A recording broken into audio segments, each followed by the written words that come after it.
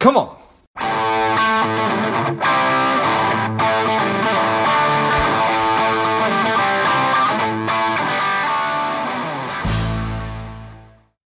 Welcome to Lifeblood. This is George G., and the time is right. Welcome to our monthly book club, and welcome our author, the strong and powerful Brant Cooper. Brant, welcome.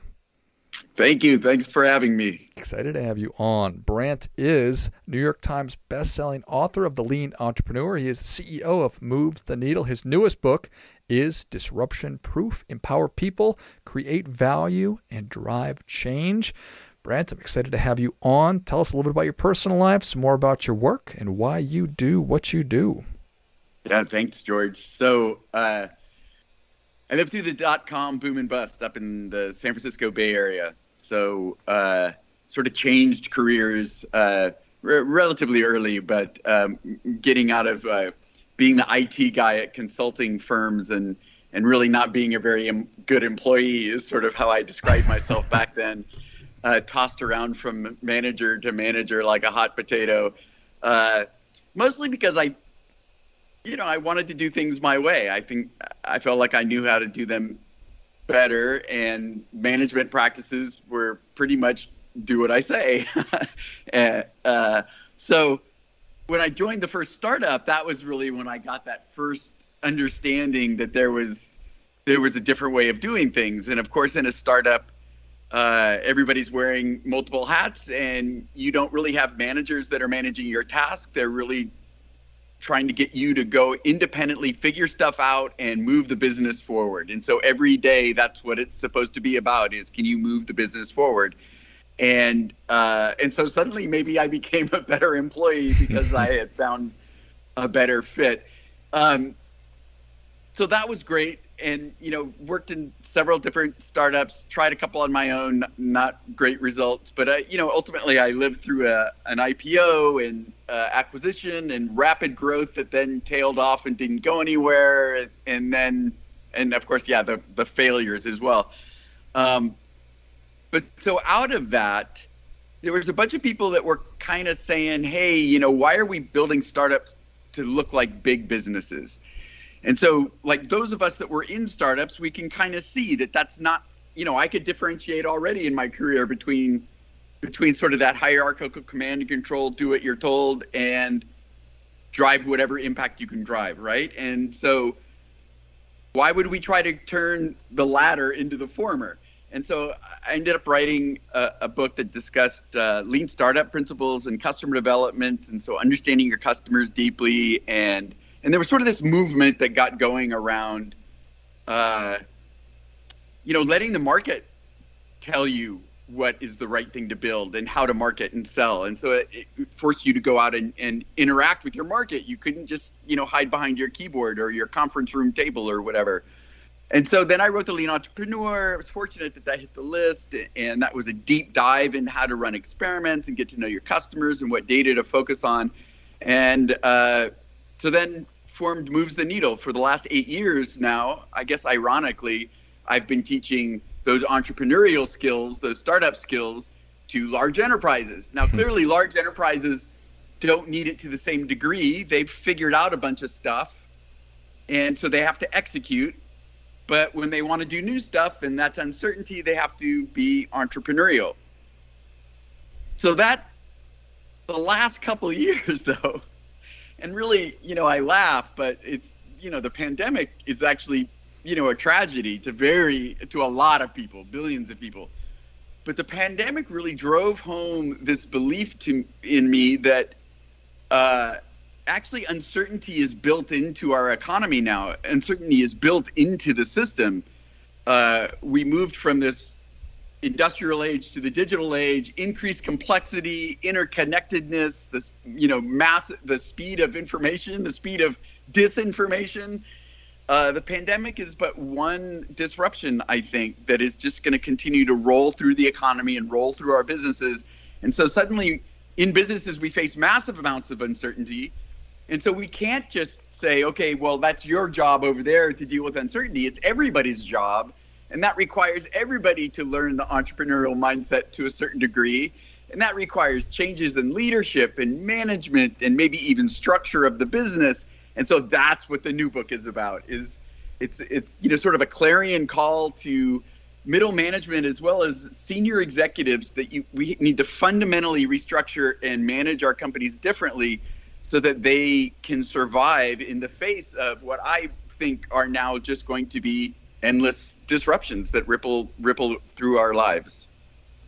So it's coming, whether or not we choose to prepare ourselves or respond. That's up to us.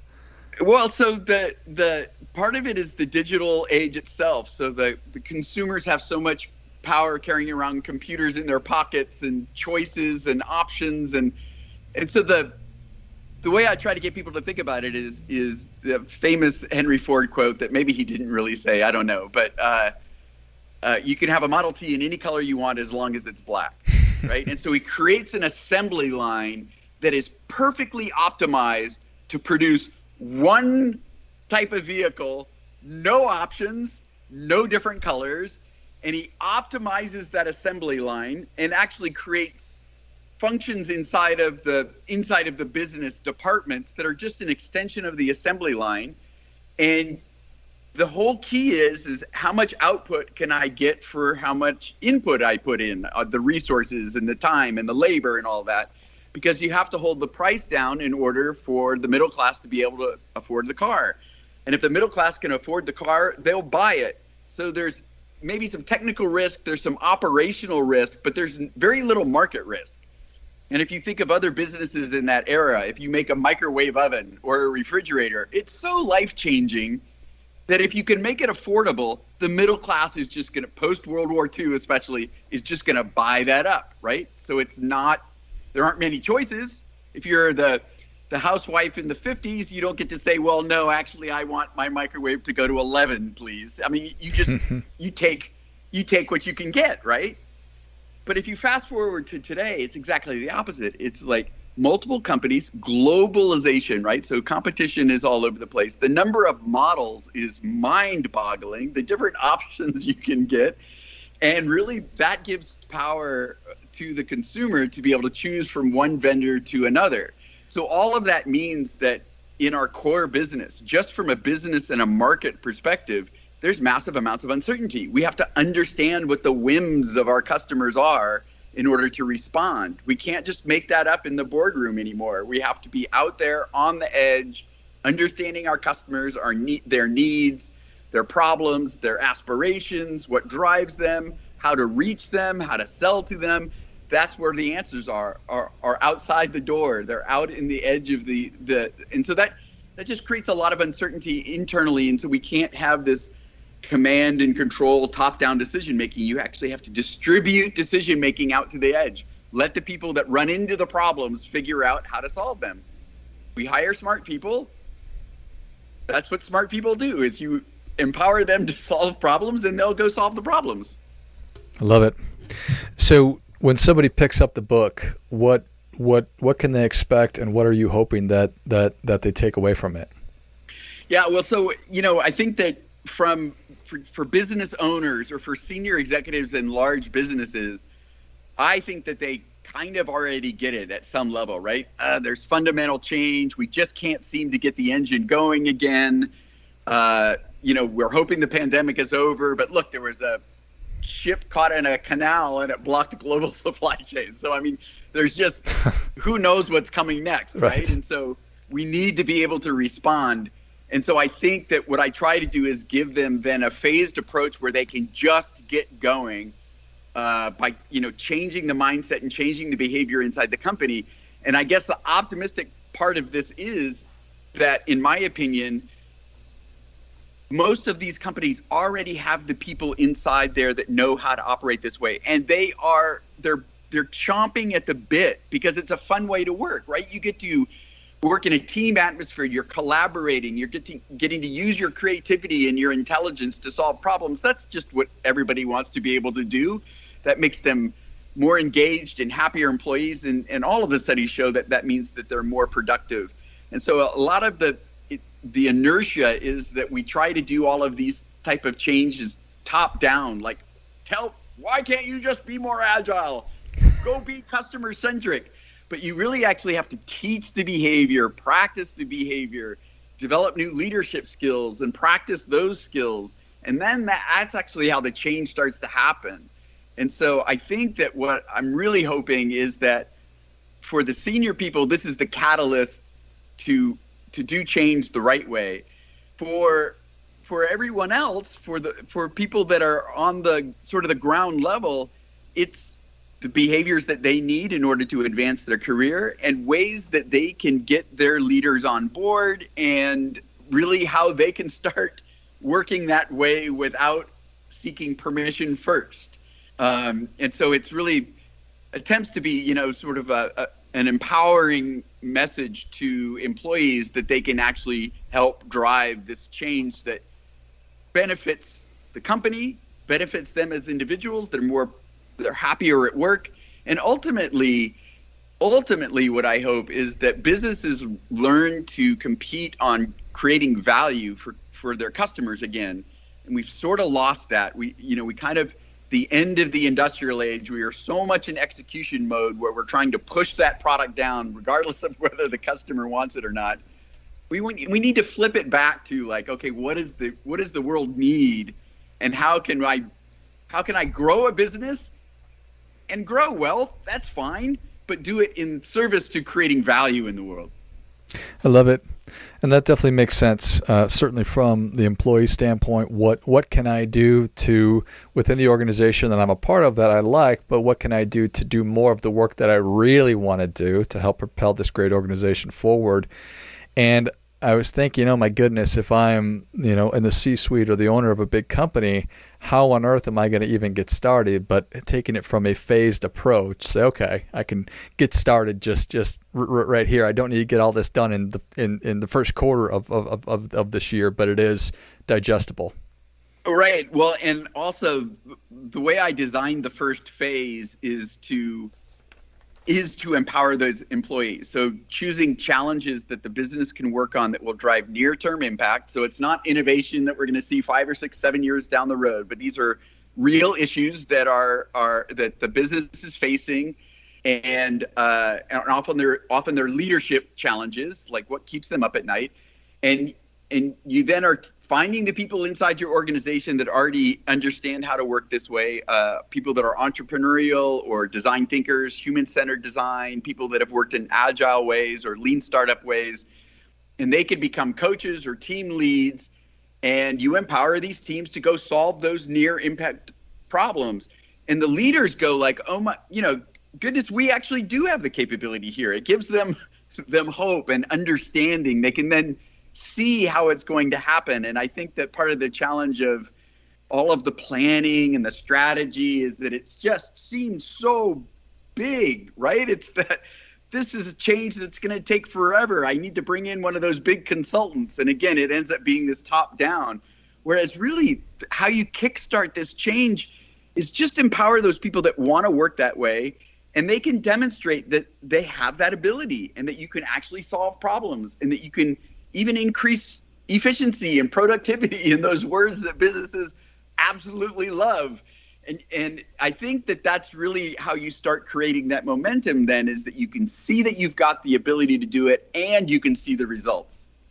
I love it. Nice. How long did it take you to actually think about the book and then to produce it into the world? Yeah, well, so, working with these large businesses for the last 8 years, I started probably 2.5, 3 years ago imagining the book, and probably wrote the table of contents 2.5, 3 years ago. And then I just, was working on the contract and all the rest. And then the pandemic hit, right? I was not planning on writing a pandemic book. But really, I didn't get to writing it for real until August of last year. So I guess supposedly there's a lot of books coming out around now because the pandemic was a good time to write a book. But so, I have a writing style that's maybe different than some of your other listeners we can get into. But so there were parts of it that it was just a stream of consciousness, right? It's just like, get all of this out based upon the fundamental things that I had learned over almost a decade of working this way with large enterprises. But at the same time, there was this whole pandemic thing lurking. And what was interesting is that really was, it ended up driving home the fact that, so the innovation industry sells to big corporations that 95% of your company should be in execution mode, and you have this teeny little percentage over here that's in exploration mode, and they're doing innovation that's going to be years down the road. But what I couldn't get out of my mind is that should businesses be executing during the pandemic? And I would hear that, like in March 2020, leaders were, we just got to buckle down. And I'm all like, but what do you know? What do you know anymore? Your customers aren't spending money anymore. Your consumers don't have money. Your small businesses are holding on to whatever budget they have. Your core business model doesn't work during the pandemic for a vast number of companies. And so this idea that you could only do that exploration work in the innovation department goes away, right? You actually need that skill to relearn your market in the very core business. And so the book took a little bit of a turn there, and I found, based upon some organizations that I worked with, some amazing case studies of companies that had adopted some of what I had taught from the lean entrepreneurs 4, 5, 6 years ago, and their reaction to the pandemic and their ability to spin up fundamental change in the way they were doing things within weeks of things starting to close down was absolutely extraordinary. And sort of it's kind of a unique situation to be able to look at the history, look at and posit, this is the way you can create a more resilient and aware and dynamic company. And then the pandemic comes, and some of those organizations that you worked with apply those principles, and it actually has the outcome that you desired. So that's like amazing, mind-blowing. And of course, it's not me. It's actually the people in charge that are doing it. They are the ones that are empowering. They're teaching their people. They're leading that effort into being able to respond to something that is fundamentally disruptive as the pandemic was. Unlocking the potential of the people that are already there. That's right. That's right. I love it. That's right. And people then thinking, I mean, especially in this situation, people talk about, sort of evil corporations and all of this monkey business, but the vast majority of people inside these companies are good people. They want to live meaningful lives. They want to contribute to society. And so here was this opportunity in some of these organizations where they were actually able to change their companies, and the companies are changing in ways that are providing value in the world, and that actually feels good to people. People were so proud of the work that they had done, and that makes them, not only more content, but more loyal and just and feel like that they, that they're accomplishing something, which is really super powerful. Yeah, I couldn't agree more.